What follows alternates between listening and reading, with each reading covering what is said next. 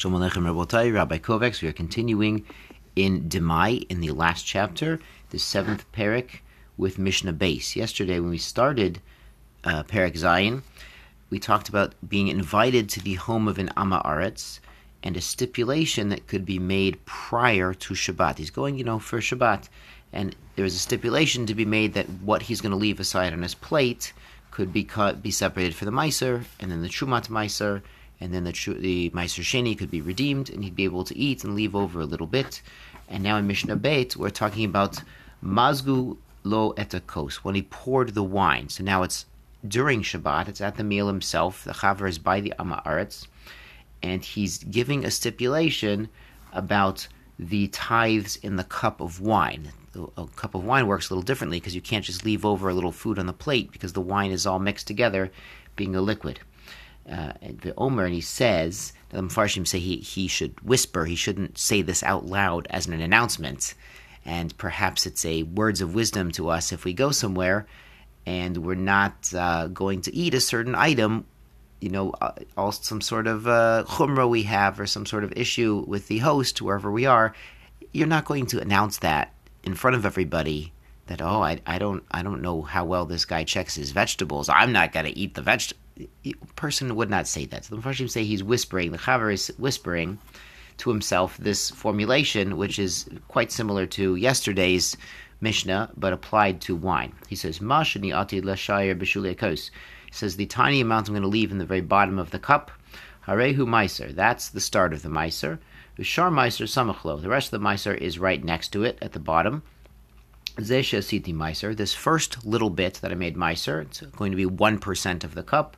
Asui trumat meiser alav. That's going to be the truma on the rest of the meiser. Remember, by Zemai, we're worried about the trumat meiser. We know the Amaret separate truma. It's the trumat meiser, and the other meiserot we're worried about. But the meiser rishon he could drink, and the meiser sheni we're going to see he could be redeemed. As the Mishnah continues, meiser sheni befiv. He says the meiser sheni is in the mouth of the cup. He's going to be able to drink it, and he redeems that Meiser Sheni onto some money that he has back at home. Now, he's not actually touching the money, it's Shabbos, but some fraction of a silver coin he has back at home can soak up the Kedusha of the Meiser Sheni, which normally would be taken to Yerushalayim. So then eventually this Chaver is going to take that silver coin he has back in the house to Yerushalayim, when it's not Shabbos, of course, and buy food and eat it with the Kedusha of Meiser Sheni. So this whispered magic formula here allows him to separate out the Trumas Meiser and leave it in the bottom of the cup, so he's not over the Isser of drinking Trumas Meiser. He uses this combined with yesterday's Mishnah where he stipulates before Shabbos that when he gets to the Amma Aretz on Shabbos, because remember we can't separate the tithes on Shabbat itself, but he's giving this advanced stipulation which was allowed to fix up Demai, which was a Derabanan obligation. It was a Takana, so they allowed him to make this stipulation before Shabbat that he's just going to leave over a corner, he's going to leave over the little bit of wine in the dregs of the Trumas Meiser to allow him to not consume Trumas Meiser when he's by the Amma Aretz. Good. Mishnah Gimel, shifting tack again. Poel she'eino ma'amin l'bolabait, a worker who's working for an Amma Aretz. He's not sure the Amma Aretz has separated tithes. Notzo grogeret achat, and he takes one dried figs. Now what's going on here is these dried figs, they've already been harvested. They've already been, their malacha is done. There's gemar malacha. So they're chayev in truma and meiser. We know the Amma Aretz did take truma, so now he's pressing these figs, or he's doing something with these figs that are a finished product, so they're chayev and meiser. So he picks, the worker wants to fix up these figs so he can eat them. So why is he eating them? Well, because it's a pasuk in Devarim, Perek 25, pasuk 4. Lo tachsom shor bedisho, do not muzzle the ox during the threshing. And we learn out from here. In Bava Metzia, we talk about this. There's a whole Perek HaSocher Sapolim about when you hire workers, you have to feed them. This is a Torah obligation if people are working with food. If you hire somebody to work with food, depending, it's Gedule Karka, we talk about this in the Gemara, you have to feed them. You can't have them working with food and they're not allowed to eat any of it, so you give them their lunch. If they can't eat what's being offered, then the balabayas who's hired them has to provide them with lunch. So you can't muzzle your ox during the threshing. So this man's allowed to eat from some of these growth, from some of these dried figs. So to tithe them, he picks up 1 fig. Ve'omer zo v'teisha about achrecha. This 1 fig and the 9 next figs, asuyot meiser al tishim sheniachol. These are the meiser on the 90 more figs that I'm going to eat today while I'm working.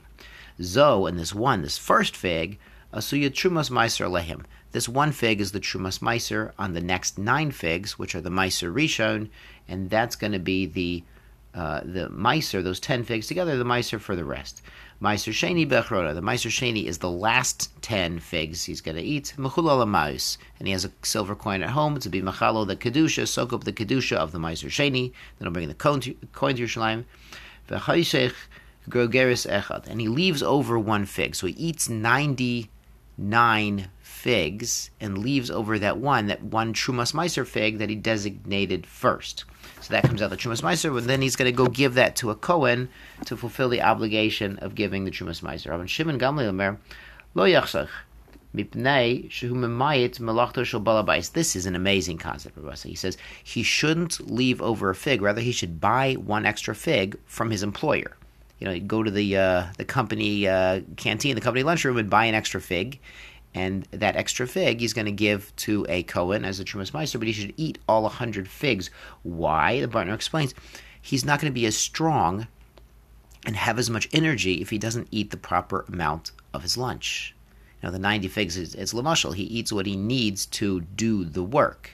This is his energy supply during the day. So if he doesn't eat what he needs to perform the work, he's not performing enough work that he's been hired to do.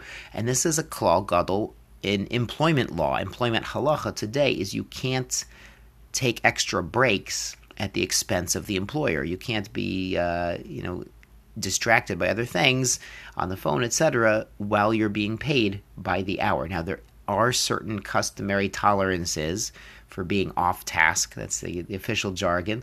There's, the minhag is people aren't fully engaged all the time. But to go to take extra, it's stealing from the Baal Habayis who's paying you by the hour if you're going above and beyond the normal breaks and the normal lunch break and the normal expectations of productivity. So that's part of this, is eating enough to actually do the manual labor that was required of him. Rabbi Yossi Omer lo yachshak. He doesn't have to go get an extra fig.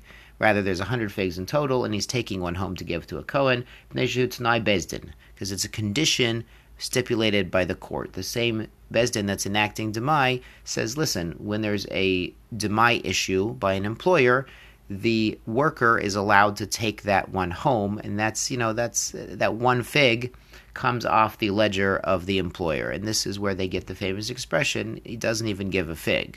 So apparently he had to give the fig. It was a T'nai Bezdin. Shkoyach Rabosai. To be continued tomorrow.